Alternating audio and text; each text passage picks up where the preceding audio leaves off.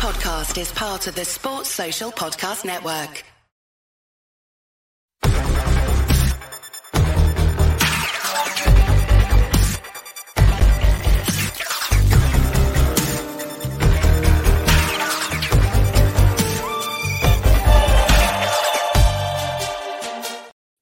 Hello, everybody. Welcome to your Monday night Rangers Rabble podcast.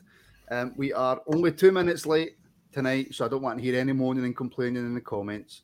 2 minutes late is actually quite good for us. The phone-in will return in a few weeks' time once the season starts, so tonight is just your bog-standard basic, run-of-the-mill podcast. So hello, welcome everybody. I hope you're all well. Welcome, Wilf, Brian and Lewis. Thank you for giving up your bank holiday Monday to join me tonight. And also a big massive thank you to our sponsors, Zenith Coins, where if you use the code RR25, you will get 25% off your order at zenithcoins.com. So yeah, hello, welcome everybody. How are we? Wolf, how's your Monday night? Well, Monday night's fine, but I'd like to correct you when you call it a bank holiday Monday, because we don't all live in the Glasgow area where it's a Glasgow Fair Monday holiday. But it's not a holiday up in the northeast of Scotland, because the holiday up here, I believe, was last Monday. Not that it affects me, because I don't get them anyway. Well, apologies. I don't live in Glasgow either. I live in Lanarkshire. That's why I said the Glasgow area, Central Belt. Well, my work's in Glasgow, so I get them. And I'm actually off all week. So, but there you go. Brian, how are you? Anything you want to have a go at me about? Or No. How are you doing? Just on a nice chilled Monday. I feel like the kid at Christmas Eve, back to Ibrox tomorrow, so looking forward to that. Right, okay, look, maybe it's not a bank holiday. I'm getting it in the comments now, I know. Maybe it is the fair fortnight. Fair enough, it's the fair fortnight in Glasgow, so happy fair fortnight to everybody. Lewis, how are you? I mean, I'm not bad. I'm not going to pull you up like the holiday police, but it's... I'm not bad, Good. Absolutely hunters and millions and billions to talk about. Obviously, we have the Newcastle game tomorrow, where we're going to see Rangers back in action after what feels, honestly, like about 45 years. It feels, I was going to say the age that Wolf looks, but that would be 45. That's not right. So, I'm gagging to get to Ibrox. I can't wait. So I'm going to go along tomorrow night, as I'm sure most people are. Before we come and talk about that, we're going to actually start with some transfers, because, Brian, the one thing that we've been talking about so far is transfers in. You know, we've been excited by the amount of people that are coming through the door, but what we also spoke about, the need to get people out the door, and that seems to be the conversation of today. We news about Glenn Kamara, Scott Wright. We'll start with Glenn Kamara to Leeds. For a reported somewhere in the region of £45 million. Before we talk about the money involved, just I think this is the best thing for Rangers, but I also think that this is the best thing for Glenn as well. Yeah, I think it is. I mean, we all know how good a player Glenn is on his day, although my cat's just saying hello. Yeah, we all know how good a player Glenn is and how he has been in the past for us, but for some reason or another, his form's dipped and the interest level is slightly went downhill. I don't think, well, we all know the reasons probably why his form's dipped. You know, his mates have all left, and the incident with Slavia Prague as well. So, you know, he's just not been the same player ever since, although he had a good couple of games in the UEFA Cup run, but apart from that, he's been last season particularly, he was a very much a bit part player and was hardly involved. So, yeah, it's probably about the sort of right price bracket as well. I mean, I've always been advocating for a lot higher price, you know, around the 8-10 million. But I think if he was playing well and, you know, doing the business, I think that's the sort of range we would be looking at. But obviously, with him not playing well, and as well with us actively trying to get rid of him as well, so it's probably a fair price. And it's a good move for Glenn. He needs to reinvent himself and revitalise his career. So, yeah, and it gets another player off the wage bill for us. And then obviously, I would say there'll be. I would think it's almost be a bit like a revolving door now. There'll be one out, one in, and then one out. I think that's how it's going to work. But yeah, good move for Glenn. All parties, all considered. I'll come to you in a wee second, Lewis, but Gallup wants to know, Brian, is that the new training range jumper? I wish it was, because these are quality. I wish it was. They don't make them like these days, Gallant. Did you not get that for your 35th, Brian? I wish. I wish. Right, okay, let's talk finances then, Lewis. 45 million for Glenn Kamara. I'm seeing back and forths online, and even in the comments of some of your videos, I'm seeing kind of back and forths. There's some people saying we'll drive him to Leeds for the 5 million, bite your arm off for 5 million. There's other people saying we need to stop underselling our players. It's obviously really difficult because Glenn hasn't really showed much form in the last 2 years. I think that's probably fair to say. So where do you stand on the reported 4 or 5 million fee? Well, I think in terms of talent, it's definitely undervalued. Glenn is easily a 10 million plus footballer on his day. But I think, as you say, it has been about 2 years since he's been consistently performing, bar a few decent cameos in the Europa League run. I think he's been rather invisible. So I think 5 million is pretty fair. But I also do agree with the comments that Rangers do need to stop undervaluing some of the players. Like Fashion Sakala should be gone for more than 4 million because he's not under any contract restrictions in terms of like having a year left in his deal. He's got plenty of time left in his contract, and whilst we have seen that he's not maybe the most naturally gifted footballer for the past 2 seasons, despite not starting most of the games, he's still contributed well over double goal involvements. So I think he's maybe more the target that we should be pushing for higher finances towards. But in terms of Glenn, I think 5 million is probably more than fair. And for Leeds as well, as him as an individual, I think that's a half decent move considering how he's played recently. Well, I mean, Paul in the comments, and it's fair comment. He's saying, look, forget the name Kamara. A full international with 2 years in his contract is worth double that for me.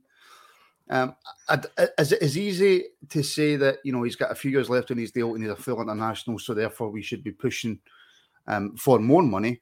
Or is it a case of looking at his contribution to the team, where he is in the pecking order? What do you think? Well, you've got to look at it the way that other teams have been looking at it. I mean, he hasn't featured a lot he didn't feature a lot last season. And look at the business we've been doing. We've gone to teams and got players that they're not quite out of favour, but they maybe drifted a little bit from their top form, and we've brought them in for under the market value. So we've done that, you know, bringing in guys like when we brought in Campbell and Raskin because we were running out of contract. That's fair enough. That's a different thing. But I mean, we brought in, for example, Dessers because he's didn't really score a lot of goals last season. We got him for a decent price. So, but then we are saying to people, well, you should be paying us what Kamara was worth 2 years ago.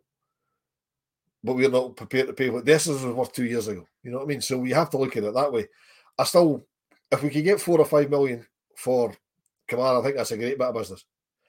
But I mean, I agree we shouldn't be underselling players. But I think that's kind of stopped because there was serious interest from Preston and Scott Wright. And the reason the deal fell through, I believe, is because the clubs couldn't agree a fee. Now, in the not too distant past, we would just have said, how much are you willing to pay? Right? You won't come down, just have them for that then. You know, because I believe personal terms were agreed. It's just the clubs couldn't agree a fee. So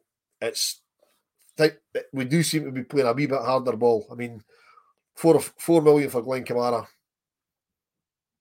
that would be okay. Because if we can punt him between 4 and 5 and bring in Danilo, who's still rumoured to be coming for about the same money, it's effectively we're getting him for nothing. So that's not too bad a deal for me. And before you come back in, sorry, can I also say hi, George? It was nice to see you in Larkhall, even if it was very fleetingly. But yeah, it was nice to see you, George. It's murder walking down the street with Wolf. It's absolutely murder because he knows every second person. It's ridiculous. Brian, Russell Campbell in the comments as well. Why keep him if we ain't planning to play him, take the 5 million now or lose him for nothing later down the line. A few different aspects to that. I don't think it's a case of, we wouldn't accept £5 million, even though we weren't planning on playing him. I think it would be, would Rangers accept that amount of money if they felt that they could get more for Glenn? Now, as supporters, we can all sit here and say what we want. We think we should be getting 8, 9, 10 million for Glenn, or we'll be lucky to get 2 million. Supporters, it's all about opinion, but the bids that come in depends on the valuation that Rangers feel that they can get for Glenn. So 45 million for Rangers, I suppose, is a deal that they couldn't really turn down, could they, Brian? No, I don't think so. Especially when it's a player that you're wanting rid of as well. As I said before, we're all just assuming that Michael Beale wants rid of Glenn, because let's not forget, Glenn was here.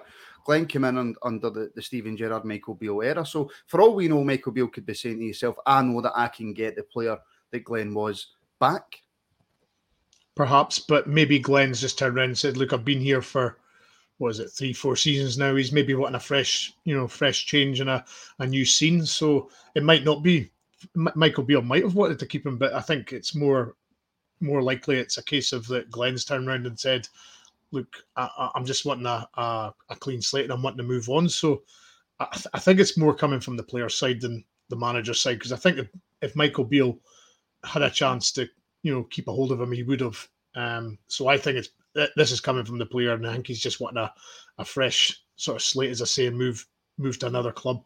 As I say, as Wolf said, 4 or 5 million, you can sort of raise your eyebrows and sort of say, well, it should be more, but he's not played much. He's not shown much form. Although, as Paul said in the comments, he is a full international with 2 years on his deal. I would like to see them try and squeeze a little bit more out of it. Maybe with the add-ons that will maybe tilt over 6-7 million. So we might get that, like a promotion clause to the Premier League and stuff like that. So let's just hope there's a couple of add-ons in there just to sweeten the deal. But yeah, I think if we get a bid of 4 or 5 million for Glenn, then all parties, it's all good. Yeah, but I'll come back to that comment in 2 seconds. Firstly, channel legend John Baxter, always supporting the podcast with another super sticker. John, much appreciated, my friend, and as usual, I hope you're well. And it's great to see you back. I've lost obviously that comment that you brought up, Wolf. In fact, there it's there. We can't command more than 5 million for Kamara. He hasn't played for most of last season, and the last players we sold have largely been failures. Aribo and Bassey had awful seasons. Now, that wasn't the exact comment that you brought up, Wolf, but going along with that kind of player trading model, until we sell players who then go on to have good seasons, the argument would be that we can't command the sort of figures as a club that we're looking to command. Yeah, I think CGM's bang on the money. I mean, what he said in the original comment I brought up was we don't have that reputation, unfortunately. Those across the city do, and he's right. I mean, they sold, for example, Virgil van Dijk to Southampton for a decent lot of money, and then he went for 4 or 5 times that to Liverpool and did the business. So that's just one example. They've got that reputation. We don't have that at the moment because our 2 big money signings recently haven't really done anything. I mean, Aribo, as you pointed out there, Aribo didn't have a great season. Bassey didn't have the best season at Ajax, but I noticed that Ajax have turned down €20 million bid for him. So they're holding out for more money. So, we do need players that we move on to be going the next step up for big money, and that takes a bit of time. That takes a bit of time to build up. I mean, Nathan Patterson as well hasn't really ripped it up at Everton, but I mean, if he can get or become a regular in the Everton team and then move to a higher level club in England, so maybe move to like an Arsenal or a Chelsea or a whoever, for 40, 50, 60 million, people look back and go, well, he started off at Rangers. That helps our reputation in the market as well. So yeah, it was a very, very good point for CGM. Yeah. Going back to that Rich comment there about the timing, we've been horrendous over the last couple of seasons with timing of bids and not accept them and, shifting players on when they're at their peak. That's been a huge, massive blunder for me. There's been bids for Kent, there's been bids for Kamara, Morelos, maybe one or two others, but we didn't sell when these guys were at their peak when we should have, and we're now paying the price. Yeah, I mean, that could probably be a whole podcast on its own, to be fair. But Lewis, just moving on, because I want to come on to his name's went right out of my head. The new CEO, Will, help me out. Bisgrove.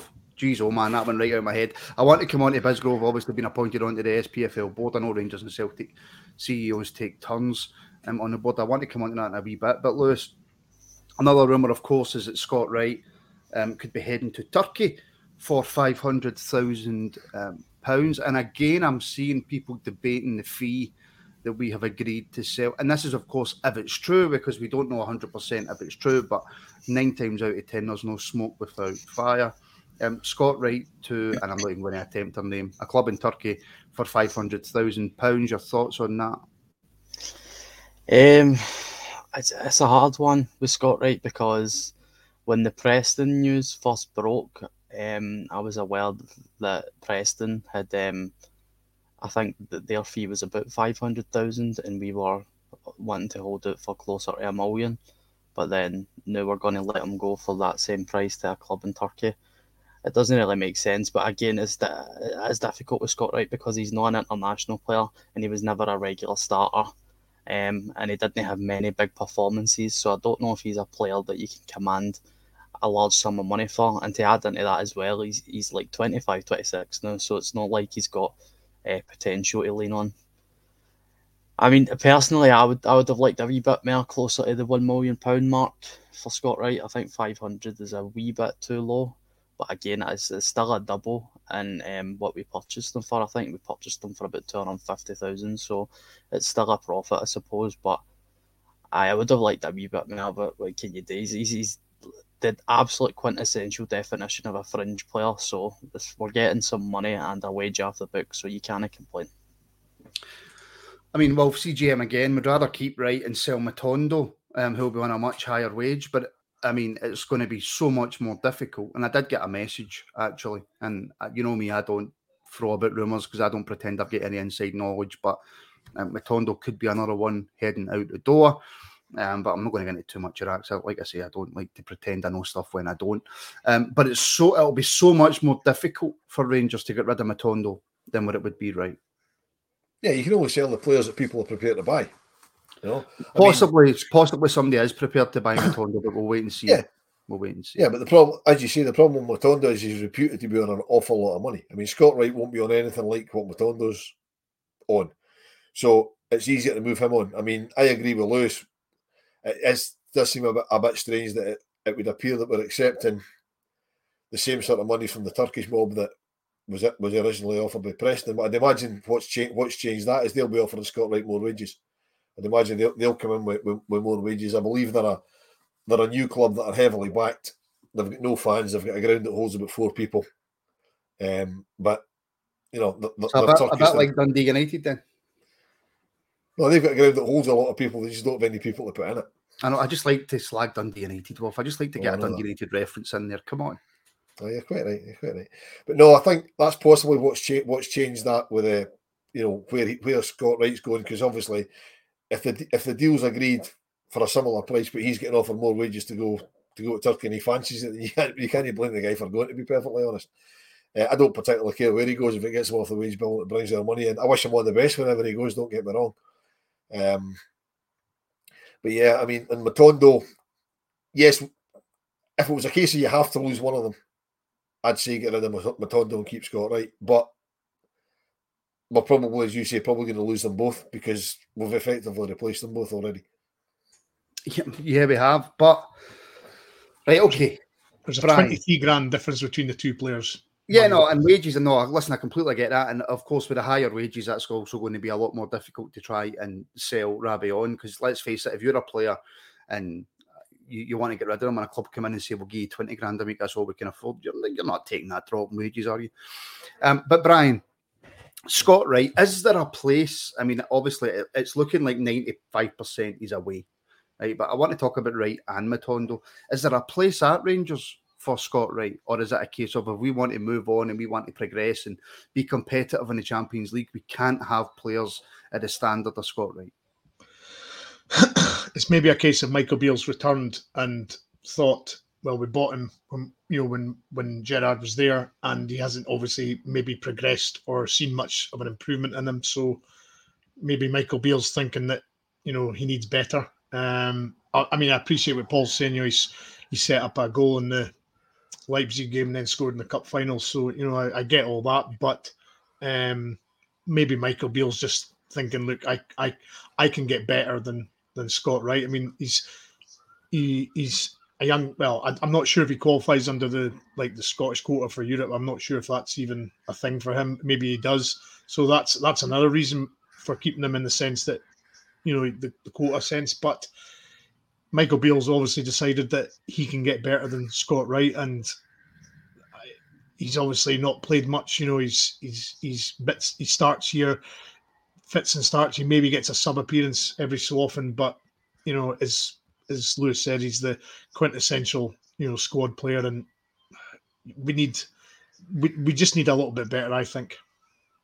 In terms of the Scottish quota, and Wolf, I'll come to you because I can see you want to jump in on this, right? But in terms of the Scottish quota, is Scott Wright not a player worth keeping?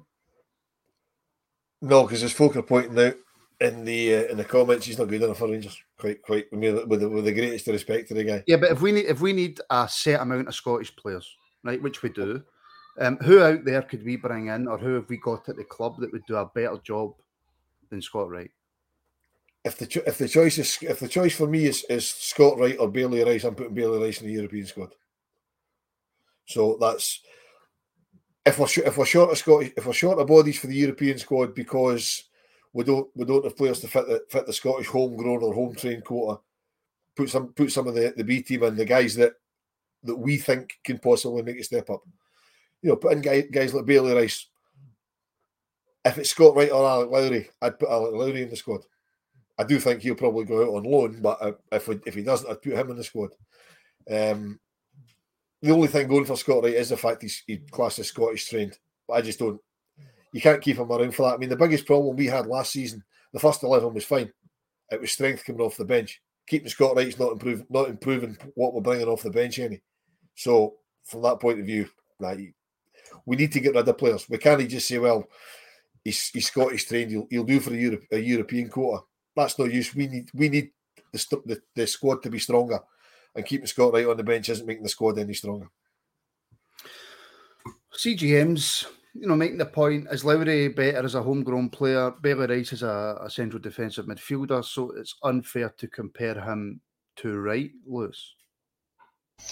See, just before I comment on the CGM point there, I might be wrong here, but see players under 21, do they count still in the club trained quota for Europe?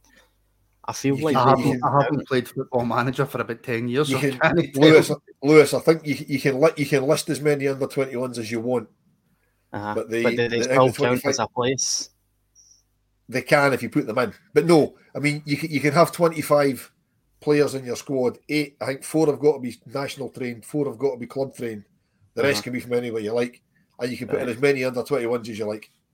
They're in the B list if you like. Right. Okay. Sorry. Can you bring that comment back up? I forgot what it says. Just a bit about Scott Wright and Bailey Rice and Alec Lowry. You can't really compare them in terms of places because they don't play in the same position, and just the need for Scottish players for the quota for Europe. Well, in terms of the 3 players, I mean, I think in the way that, in my opinion, how we'll set up is with 3 floating number 10s. So Alex Lowry and Scott Wright would probably come under the same position, but if the choice was down to their 2 players, I think Alex Lowry already is a better footballer than Scott Wright, and there's about 6 years of an age gap, so that's a no-brainer for me. And any time that I've went through position by position on our squad with the most recent introductions, there's not a place for Scott Wright at all. Not even on the bench. I don't think he's good enough to be second choice. And when you start becoming a third choice attack midfielder for a football club, I think as an individual you kind of need to take a look at what your career options are going to be. because you're looking at less than 5 starts in a season and probably less than 10 starts overall. And I think he's probably maybe a wee bit too good to be a third choice attacking midfielder, even at Rangers, and he's not going to get second or first choice. So I understand why he's moved on. But in terms of like the Scottish inclusion in the Rangers squad, I think it's been pretty weak since we came back up for liquidation, to be honest. I think there's a real lack of Scottish talent that we've either brought through ourselves or went out and bought, and that's sometimes no through lack of trying. I mean, clubs like Aberdeen, for example, will price Rangers out of a good Scottish talent like Lewis Ferguson. I mean, how much did he go for? Like £2.5 million, and it would have been easily doubled if Rangers were the purchasing club. So we aren't helped by the rest of the country in that aspect, but it's definitely something that needs to be improved. Yeah. Right, Brian, I want you to convince me that Rabbi Matondo is good enough to be in this Rangers team this season and that there's a place there for him. Convince me. No. Can you try and convince me? I can't think of anything off the top of my head. He's quick. That's about it. Is there anything? I mean, look, there has been a couple of reports that there is a few clubs interested in that we might be able to get him off the wage bill and sold. But I think it's going to be extremely difficult. So if we don't, how can Michael Beale get the best out of Rabbi and get him fit, firing, and making a real impact in this Rangers team? Come on, Brian, give me something. And a big thank you to Des as well for the support, for the super stickers. Thank you, Des. I mean, I'm finding it very difficult to give you any sort of positive spin on this. I think he's one of these guys that needs a run of games, needs confidence. And obviously last season he hardly played, so his confidence wouldn't have been very high. And then add to that his bad start to the season when he did play towards the end of last season. His, everybody was obviously waiting for him to do something wrong and, not give him very nice feedback on that. So, yeah, I mean, I think he's a guy that's... I think all wingers thrive on confidence, and I just don't think he's got any of it just now. Whether the summer break and a new season coming on might freshen him up, I don't know, but the signs aren't very good, and I can't see him having a future, but never say never. I want folk in the comments. Somebody in the comments is going to come up and explain why Matondo is going to be turned around and become an absolutely phenomenal player for us next season if we can't manage to get him sold. So before I get people in the comments, Wolf, I'm going to get you Mr. Positivity. Come on. Rabbi Matondo, he's going to be our player of the season. Just in case there is any club scouts or club CEOs watching us and considering Rabbi Matondo, he's probably the greatest winger I've ever seen since Davy Cooper. He's lightning quick. His distribution's fantastic. He shoots from everywhere. He's just wonderful. So go and get him signed up, guys. He's worth every single penny of the transfer fee you're going to have to pay. Look, I think there's a player in Rabbi Matondo. Like, I really do. I don't think he's earning the wages he's on, because he's not really done it for us. He's not particularly had a chance, but that's got to be down to what he's done for us. He's not really, when we've seen him on the pitch, he's not done a lot. Apparently he's a really, really good trainer, but I mean, I'd be a really good trainer at Rangers. Doesn't mean I'm any good on the pitch. So, for me, we can afford to let Rabbi Matondo. I think he's one of those, we signed him, it didn't work. Thanks for the memories. If you can get rid of him, get rid of him. Well, thank you, Paul. Players take time to settle, and he got an injury and he couldn't get back in the team. So I'm going to hold on to that and say that he's had a year, and he's going to come to the fore this season, and he's going to prove he's all wrong. Yeah, okay. Well, we now have a representative on the board of the SPFL in James Bisgrove. What does this mean, if anything? It means absolutely nothing because the season before last we had Stuart Robertson, because that's, as you said earlier, that's the way it works. It's their guy 1 year, it's our guy the next year, whoever the CEO happens to be, or the chairman or whoever they put on. There's makes absolutely. I don't think it makes a lot of difference because you can't. If you're the only person pushing for something, you ain't going to get it through on a board of what is there 6, 7, 8 people on it, whatever it is. So on his own, he can't push it through.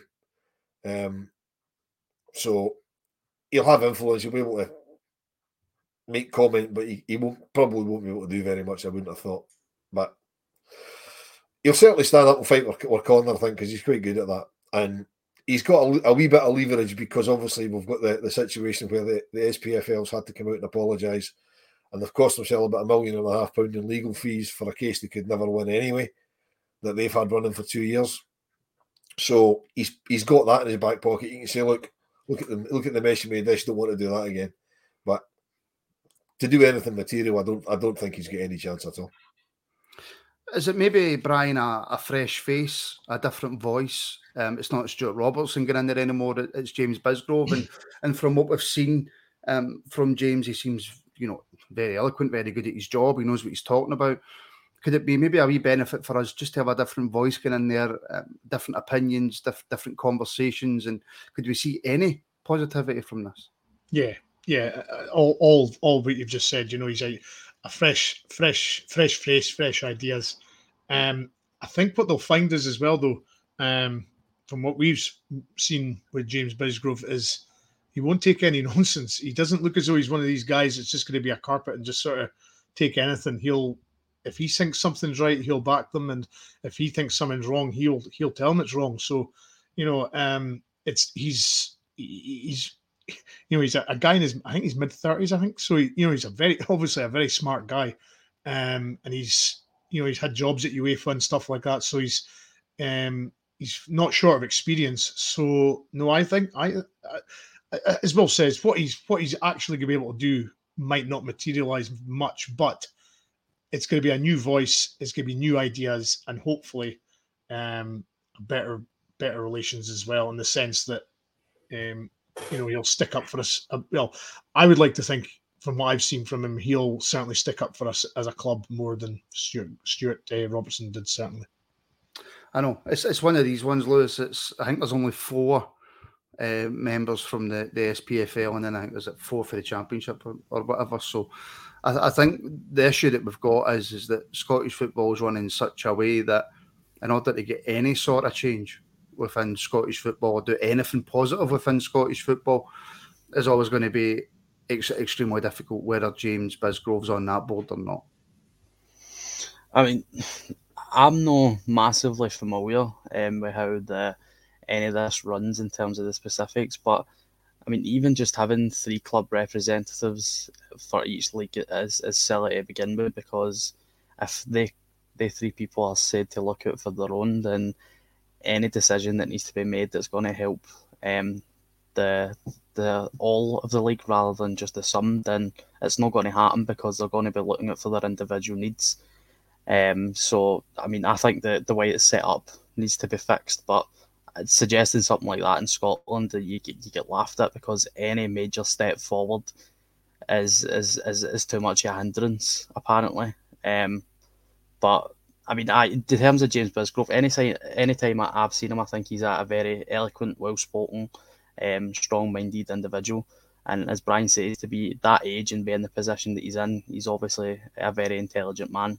And I do quite like him. I think he's obviously came from a marketing background, so he's got the gift of the gab, and he's quite decent to listen to. So if it has to be somebody, I'm probably happy that it's him fighting for our corner. Yeah, and let's see if anything comes of it. We shall wait and see. Wolf, Rangers are back tomorrow. Now, yes, it's a testimonial. Yes, it's part of the pre-season, but Rangers are back. And that's the most important thing. Not only are they back, they're back at Ibrox. I mean, it's always nice to get a wee trip down to England or whatever for a wee pre-season jolly, but you can't beat that first time back at Ibrox in the new season, even if it is only a friendly. I mean, tomorrow's going to be fantastic. It's a sellout, which is fantastic for Alan McGregor. Part of the reason it's a sellout, obviously, is because we've got 8,000 Newcastle fans here. So 8,000. I have to correct you. And by the way, I clicked on the wrong button, which is why you've seen my big fat face coming up there. Apparently, Rangers have issued more tickets. Apparently, there is still some tickets available on the website. well, it's going to end up a selling. Whatever, right? It's as close to 50,000 as you're going to get. Right? 8,000 mad Geordies running about Glasgow. Glasgow is going to be a brilliant place to be tomorrow, particularly round about Ibrox, Paisley Road West and things. It's going to be fantastic. Atmosphere will be great. The Toon boys, they'll sing their heart out. We've got the new singing section getting trialled in the front of the Copeland, so they'll be giving it large. I mean, normally, pre-season games and testimonials can be a wee bit stale atmosphere-wise. I think Ibrox is going to be absolutely jumping tomorrow night, and there's no better place to be when the place is absolutely jumping than Ibrox. No, 100%, Brian, and I'm looking forward to seeing some of the new faces. I'm looking forward to seeing the way that Michael Beale's going to carry this team forward. It's very, very early, and it's a testimonial. At the end of the day, we've got to remember that, and we'll come on and talk about Alan in a wee second. But I'm just looking forward to seeing, even at the very early stages, how this Rangers team's going to set up and how we're going to carry forward through the season. Yeah, new strikers, new attackers. Maybe see a couple of new defenders. The new goalkeeper, especially. That's the one I'm wanting to see particularly. Dessers, see how he gets on. I'm wondering how long it'll take for somebody in the crowd to go, for F's sake, Tav, or something like that. Somebody's going to have a moan at something that somebody's done something wrong. But as you say, it's going to be 11 players one half, 11 players the next half. A typical testimonial. I dare say the Newcastle players won't be exerting themselves massively either. But this has just got the excitement of a new season. New players. A lot of the old guard that we've had for quite a while has gone or are going. In the sense that Wright and Kamara are possible outgoings, so they won't feature. So it's a chance for these new players and some of even the youngsters, as Wolf mentioned, sort of Bailey Rice. So it's a lot of even games like this. If they do well, you never know what the season will bring. Now here's the main question, Lewis, that I've been seeing all day. Who brought that up?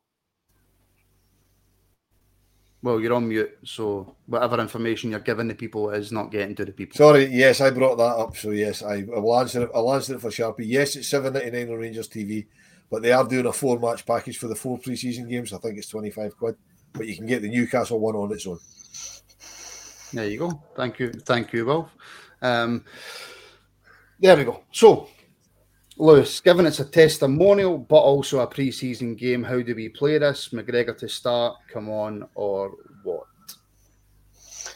Well, to be honest with you, I've never actually watched a testimonial match. How young are you? I'm 23. It's ridiculous, by the way. Have you ever been outside your house? I've had a hard paper round, right? The beard doesn't do much.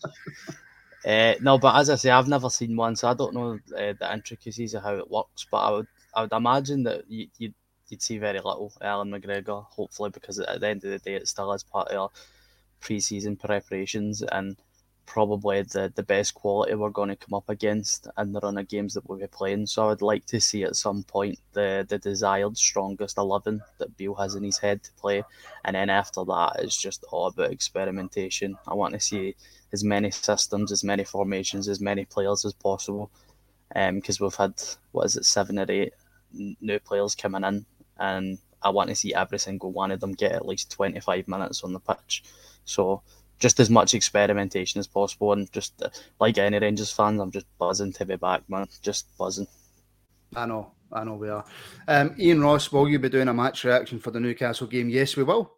We do match reactions for every Rangers game, friendlies or not. So there will be a reaction shortly after full time tomorrow night. Brian, depending on, obviously, I think I remember Alan Shearer's testimonial. He came on in the last seconds. He wasn't fit to play. It doesn't always necessarily mean if it's your testimonial that you're going to play. It's not always the case, but do expect McGregor to get some minutes. But I would imagine it's probably a case of, what do you think, last 10, 15? It just depends. I mean, I fully expect Butland to start the game purely because he's the new number 1 and he'll be thrust into the, they want to show him off straight away. So I would imagine Butland should get at least, I would say, 60 minutes, and then maybe McGregor will have the last half hour, something like that.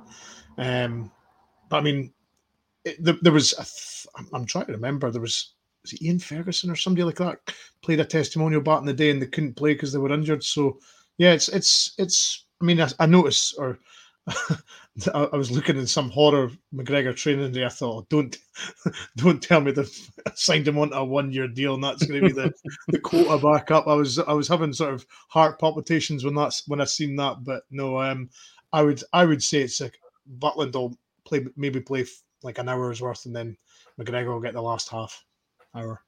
I mean, it's got to be a case, Wolf, that Butland plays the majority of the game. Because, and I've said this about 3 or 4 times now, but yes, it's a testimonial, but at the same time, it's also pre-season. So Butland plays the majority of the game.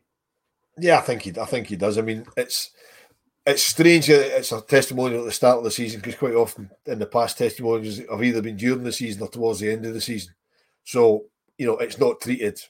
It's treated as a testimonial when the player it's for, if they're not there. I mean, as somebody pointed out, Ali McCoy didn't play in his either because he was injured. There's lots and lots of them haven't played in the testimonial. But I think tomorrow's more of a pre-season game, although it's obviously marketed as McGregor's testimonial. I would expect him to get minutes. It wouldn't surprise me if he started and finished the game. I know that sounds a bit strange, but they might start him, take him off quite early and bring him back on again, because you can do daft things like that in the testimonial. But he'll definitely get an ovation, so he'll either start or finish. It's not like they'll bring him on at half time, because they'll want to have him coming on his own, so that he gets the ovation of the crowd and all that sort of stuff. So yeah, I would expect Butland. I'm not sure anybody's going to get an hour, as Brian says. Butland might get an hour. I'm not sure anybody's going to get an hour. I would expect the most any player will get 45 minutes, but I don't expect McGregor to get 45 minutes. So who we would bring on for the beginning of the second half if McGregor finishing the game in goal, I'm not quite sure. Whether we bring on Kieran Wright to give him the experience of a full Ibrox. Does John McLaughlin get the gig? Because obviously Robbie's already said he's wanting away. So that could be quite interesting. Or maybe Brian's right, maybe Butland will get an hour. But I certainly don't expect any of the outfield players to get any more than 45 minutes. Right. We have released a show about an hour before we started this live show on our Patreon about our memories of Alan. What we think of that, what we thought of Alan as a goalkeeper. That was brilliantly hosted by Wilf. It will be available to everybody on YouTube tomorrow morning, and also wherever you get your podcasts, Acast, iTunes, etc. But it is available right now over on the Rangers Rabble Patreon. If you fancy signing up to that, the link for that is in the description. Loads of extra shows, etc., etc. If you are watching for the first time, or you're watched a lot but you haven't subscribed, please do subscribe and give the video a like if you enjoy it, and give it a dislike if you don't like it. All counts towards the algorithm nonsense. How seriously then, Brian, are we taking this game tomorrow as part of our pre-season?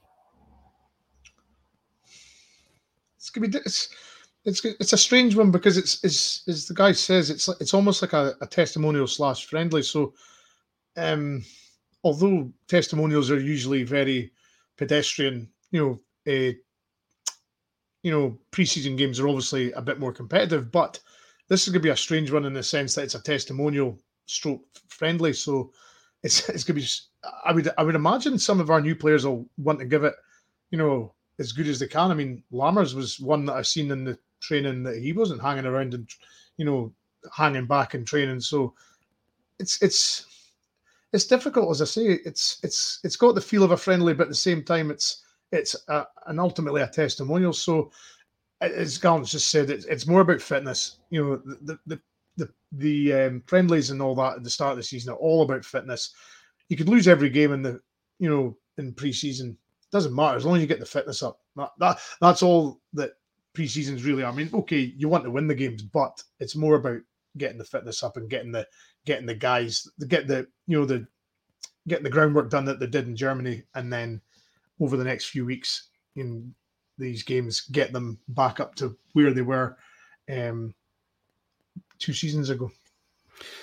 I mean, yes, I take that point, Lewis, but also this is the first time in a long time that we've had such a severe change in terms of playing staff. So we've got a lot of new players coming in who want to make an impression. It's their first time at Ibrox. It's their first time in front of what will be a full Ibrox. So, you've got Dessers, you've got Lammers, you've got Sterling if he's fit, if he's back, if he's not. You've got loads of new players in there who want to make an impression. As I said in my earlier point, I think one of the biggest things that Michael Beale can do during pre-season is experiment. And with the massive influx of players, like you said, I think that's absolutely vital that we see as much of these guys as possible, so that when the start of the season comes, Michael Beale has an idea in his head of more of a practical way of setting up the team, because he's obviously got, as I said, ideas in his head at the minute, but he's never actually put it into a match example. So it'll be good to see what they're capable of, because we've never, in my lifetime of watching Rangers as an adult, I've never seen this many new faces in the door. You're maybe looking at 3, 4, 5 maximum. By the time we start the season, it might even be double digits of new players in the door. So these games are absolutely massive for the manager to do as much as possible in a relatively short space of time, because remember, we've got Champions League qualifiers earlier in the season as well.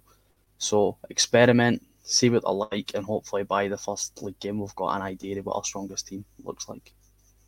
I'll let you come in on that as well, Wolf. But on top of that, what do we expect from Newcastle? Because obviously a lot of their international players, I don't know if they're fully back yet. I know they played Gateshead in a friendly, and it wasn't exactly their first choice 11. But do we expect a strong Newcastle?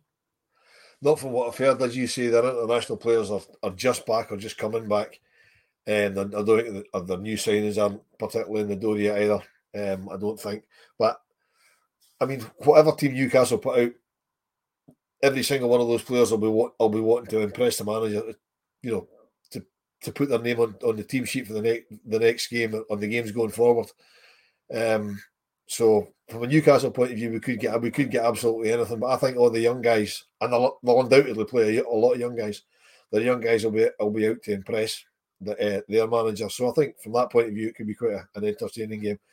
For me, what's critical tomorrow for us is the fact that Ibrox is full and it's loud, because all of the new players, as Lewis says, it's the biggest turnaround of players in a long, long time. 1 or 2 of them have experienced Ibrox playing against us, but the rest of them haven't a clue. They know what they've seen. They haven't actually experienced it. So for them to get to experience a full Ibrox in what's effectively just a kickabout, you know what I mean? And if they didn't know already what Rangers means to us and how important it is to perform well and win football matches, they'll certainly know tomorrow, because there's not one of these new players will have played for any club where they've got a pre-season game that the ground's absolutely busting at the seams and the place is bouncing. That's going to be huge. I'll tell you one thing I did see, a clip on Twitter, and I can't mind if it was a week ago or a month ago or a year ago. It was an Argentinian 4th tier game. Did any of you see that clip? It was a 4th tier game, and the place was gone mental. Is that the one where he ran up behind the goal after he scored and went up to the fence with the fans? And he went up, and the place was gone absolutely mental. Yeah. So unless any of them have played in the Argentinian 4th division, then they might not have seen anything as mental as that. We'll finish off on our favourite memories of Greeks. But before we come to that, something that was mentioned there, Brian, was Robbie McCrory. Reports, obviously, and we've discussed this before, but we'll have a quick chat about it now. And it'll be interesting to get people's, see if you can in the comments right now before we come on to talk about it. Get up your favourite moments of Alan McGregor, favourite saves, favourite stuff he said in interviews, all that kind of stuff. But Brian, Robbie McCrory wanting away apparently after not long signing a new contract, which is quite strange. But can we blame him? Not really. He's 25. And can I just also say thank you to Brian for the support for the super sticker. Brian, much appreciated. Thank you. He's obviously wanting first team football. He's mid-20s now. I find this one quite difficult because every time he's turned out for the first team, he's done really well. I think he's played 6 and conceded 1. So with that sort of he's done all right. He's had the odd moment where he hasn't looked very good, but he's not played much. Would he be a number one? Probably not. But it's a difficult one because obviously we've trained him and we've got him through the ranks, and I think ultimately he was thinking, right, Alan McGregor's leaving, I've got a chance to be number one, and then we signed Jack Butland, and that pretty much shuts down any chance of him getting number one jerseys. So he's probably just thinking, well, my chance is never going to come, so I'll have to move. So it's a shame as well, because I quite liked him. I wanted him in the team a lot quicker than he was introduced last season, because I thought, well, the season's gone, so you may as well play him. But that was the manager's choice. So, but it's a shame. But I just don't think he's a number one, unfortunately. So what's changed then, Wolf? Is it simply the fact that we've brought Butland in? Has that been the catalyst for Robbie to decide that he wants to go? Because like I say, he's not long signed a new contract to stay at the club. He always obviously knew that he was going to have to fight for his place. So what's changed in that short time? I think if I was him, I'd be looking at it saying, okay, he's 25. We've just brought in Jack Butland on a substantial wage because we got him for nothing. Now, the guy's 30, so he's still got a lot of football left in him. He signed a 4-year contract. So even if Jack Butland only sees out 2 years of that contract, and he's going to come here to play football, because you got offered twice the money to sit on the bench at Man United. So he's not coming. He's not accepting half the money worth to sit on the bench in Glasgow. So Butland is here to play football. Robbie will know that. So even if he stays for half his contract, by the time that finishes, Robbie McCrory's 27. Now, as a 25-year-old, he's played 6 times for Rangers in less than 50 first-team games in his career at 25 years old. For the sake of his own career, he needs to go out and find himself a club. I mean, there's nothing to say that Robbie McCrory won't come back to Rangers in 4 or 5 years' time when he's 29, 30 years old and be our first-choice goalkeeper. But he's not going to do his career any good sitting on our bench for the next 1, 2, 3 years. So he's probably looked at that. And for me, the fact that he's not long signed a long-term contract he's actually done us a favour, because when we move him on, we can ask for a bit more money than we would have done had he had a year left. Yeah, that's true. Have you got anything to add, Lewis, with Robbie McCrory, or shall we move on to Alan McGregor? Nothing that's already been said, to be honest. Just move on to Alan McGregor. I kind of knew that was going to be his answer, so that's why I asked the question. All right, okay, Lewis. Finishing off the pod, obviously we've discussed partly about what we expect tomorrow. That is Alan McGregor's testimonial. He has been an absolutely phenomenal goalkeeper over 2 spells for Rangers Football Club. Your best memories? Well, I gave 2 in the video previously, but they were quite obvious memories. I did have another one in the locker. It's a very niche memory, but it personifies Alan McGregor perfectly. I don't know if you remember, we played Hamilton in the 2021 season, so the 55 season, and Hamilton were rock bottom like all year and were relegated. We came up against them in the best vein of form that Rangers have been in domestically since coming back up for the depths, and we were struggling for 70-80 minutes. I think we had 2 shots in target the entire game, and the goal that we actually scored was an own goal. And Alan McGregor was just absolutely outstanding all day. There's a famous clip of him screaming at the end of the game, just shouting, "This is not fucking good enough." And at the end of the game, he's getting man of the match, he's getting interviewed, and he's just like, "I don't fucking care. We were shit. We should have been better." And that just personifies him as a person. He's an absolutely elite level goalkeeper. He's just been lauded with praise after one of his best performances. And without that performance, the famed record of going undefeated in 55 would never have came to fruition, because we would have lost that game. There was no way in the world we would have won that to bottom place Hamilton. So when the other 10 players are not performing, you've always got Alan McGregor to count on, and very, very, very little was not there to be counted. So an absolute legend, and probably given my age, but he's the greatest goalkeeper I've ever seen play for Rangers. Yeah, well, given your age, I don't think that would be excuse me, nobody could really argue with that. Some of the mentions coming for the comments, and Brian, I'll come to you next, but some of the mentions, Gallant has to be the Samaras penalty save, has to be, and then he's went, oh, wait a minute, what about the Bremen one in 08? Sharpie's the save from Lee Griffiths. That was hard for me to say. It was almost as hard as what Lee probably has to say his own name. Cammy has saves in the Europa League during his second spell. Thomas is given it Sparta Prague as well. Gallant again, back-to-back penalty saves against Napoli.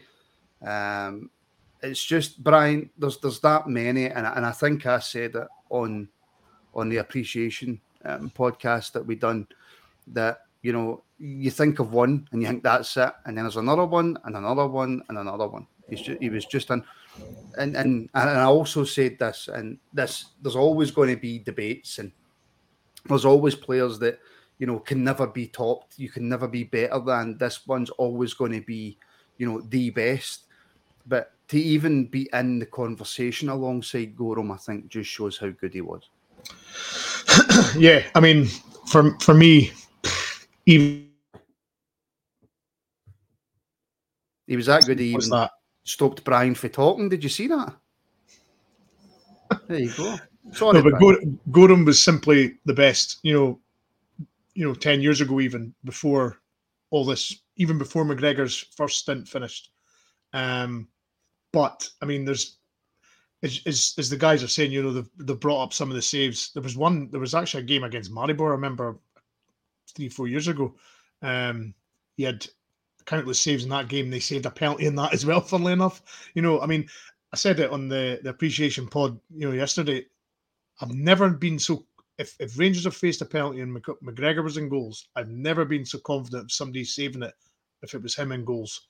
I don't know how he did it. I don't know if he obviously had a system or an idea of where the players would go. I don't know what his, you know, his every goalie's got a ritual or a way they go in goals. I think you'll find, Brian, that he just flung his arm out and saved it. Well, yeah, he said that in an interview. I just went that way, and that was it. But you know, he's obviously got a knack. He obviously reads the strikers when they're coming up to the penalty to take the save, and how it wasn't just one or two saves of penalties; it was countless saves. You know, it was quite frightening. And I don't remember another goalkeeper in the UK in the last 10, 15 years that's been as good at penalties as McGregor. I mean, it's quite amazing when you if you actually I'm actually have to go do a bit of digging and count up how many penalties he's actually saved. But I mean, it's ridiculous, and that for me, and some of his instinctive saves, it wasn't just you know straight at him, and it was like as the guy said, the one that he saved from Lee Griffiths where it touched his fingernail by a just. It's a really difficult name to say that, isn't it? Yeah, Lee Griffiths, yeah. And then, you know, he tried to claim he didn't touch it and it came off the post. You know, just little things like that, and gamesmanship, how he slowed the games down, and he was just a brilliant goalkeeper. And finally, we've got somebody to rival Andy Gorham, because I actually never thought Gorham would get eclipsed, but it's a debate now. Yeah, it's a debate, and again, that just shows you the mark of how good Alec McGregor was. He had his moments, Wilf. You know, he clearly played on the edge. That is for sure. And that one was against Hibs, where he just jumps up and kicks the boy in the back. He was very famous for the old leg kick. Yeah, I mean, he got first of all, to answer Brian's question, I think it was 12 or 13 penalties that he saved, Brian. I'm sure I read that somewhere.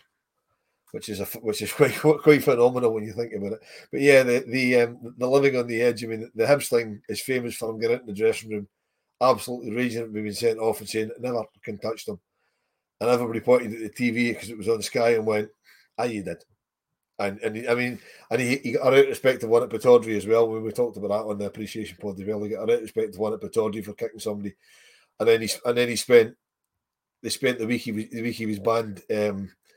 Watching a game, I think it was involving our cross city rivals, and he basically texted or emailed the compliance officer every 2 minutes for every instance, saying, explain that to me. And they actually had to phone Rangers and say, look, going to wind him in, because I think he'd asked somebody who complains to the compliance officer, and they said anybody can do it. Right, but they give her email address, and he just kept firing off emails to her, like every other minute he was doing it. It was apparently ridiculous. But that's what he was like. He's just an absolute crackpot. I mean, there's a couple of mentions in the comments about, you know, never be a legend because of what happened in 2012. We talked about that last night. We'll not really touch on that just now. This isn't the time or place for doing that. And I've got my own thoughts on that, which again we'll not touch on just now. But I mean, as a goalkeeper, for the ability he had, the man's saves are incredible. Just absolutely. The Griffiths one, for me, one of the best saves you'll ever see. And he's trying to say he didn't touch it. You know, the save in Bremen, for me, the best save I've ever been lucky enough to be on the ground to witness. I think the one in Prague was better, but obviously we weren't there because of COVID regulations and stuff like that. But there's just so many. And another thing we referenced on the appreciation pod, which I'm sure you'll all listen to when it does go live on YouTube, if you're not on Patreon tonight, is the fact that, you know, in years to come, we'll have all these Alan McGregor moments. But you've got some people that hold Gordon Banks up as probably the best goalkeeper the world's ever seen, but they only ever reference one save that he made. And it was a great save from Pelé. But it's one save they always reference from Gordon Banks. Whereas we're sitting here, that's what, 6, 7, 8 different saves from McGregor without even having to think about it. Mm-hmm. So, phenomenal player. Absolutely phenomenal goalkeeper.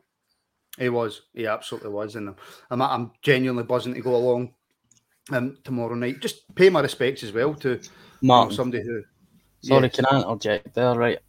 I was on a wee bit of a chat there, but yeah. Sorry. I think this is worth it. Do not quote me on this, but apparently Alan McGregor has saved 33 of his 59 penalties he's faced in his career, which is a 55% save percentage, which is absolutely outstanding if that's true.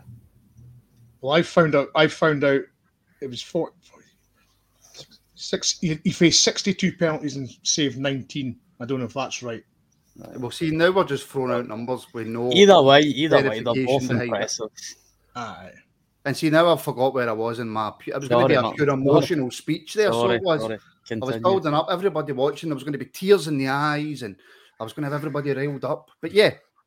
So, yeah, I'm looking forward to going tomorrow night to show my appreciation to Alan McGregor, who has been one of the club's greatest ever goalkeepers, and I'm also looking forward to seeing Rangers again in the flesh. It's going to be awesome. So, thank you, Brian. Thank you, Wilf. Thank you, Lewis. Thank you, everybody, for watching. Please like and subscribe and share and all that good stuff. And we'll be back tomorrow night for a reaction, which I haven't been able to say for ages.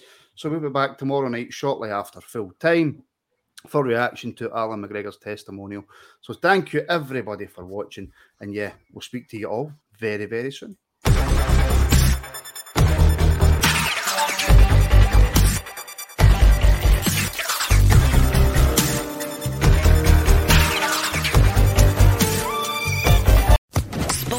Podcast Network.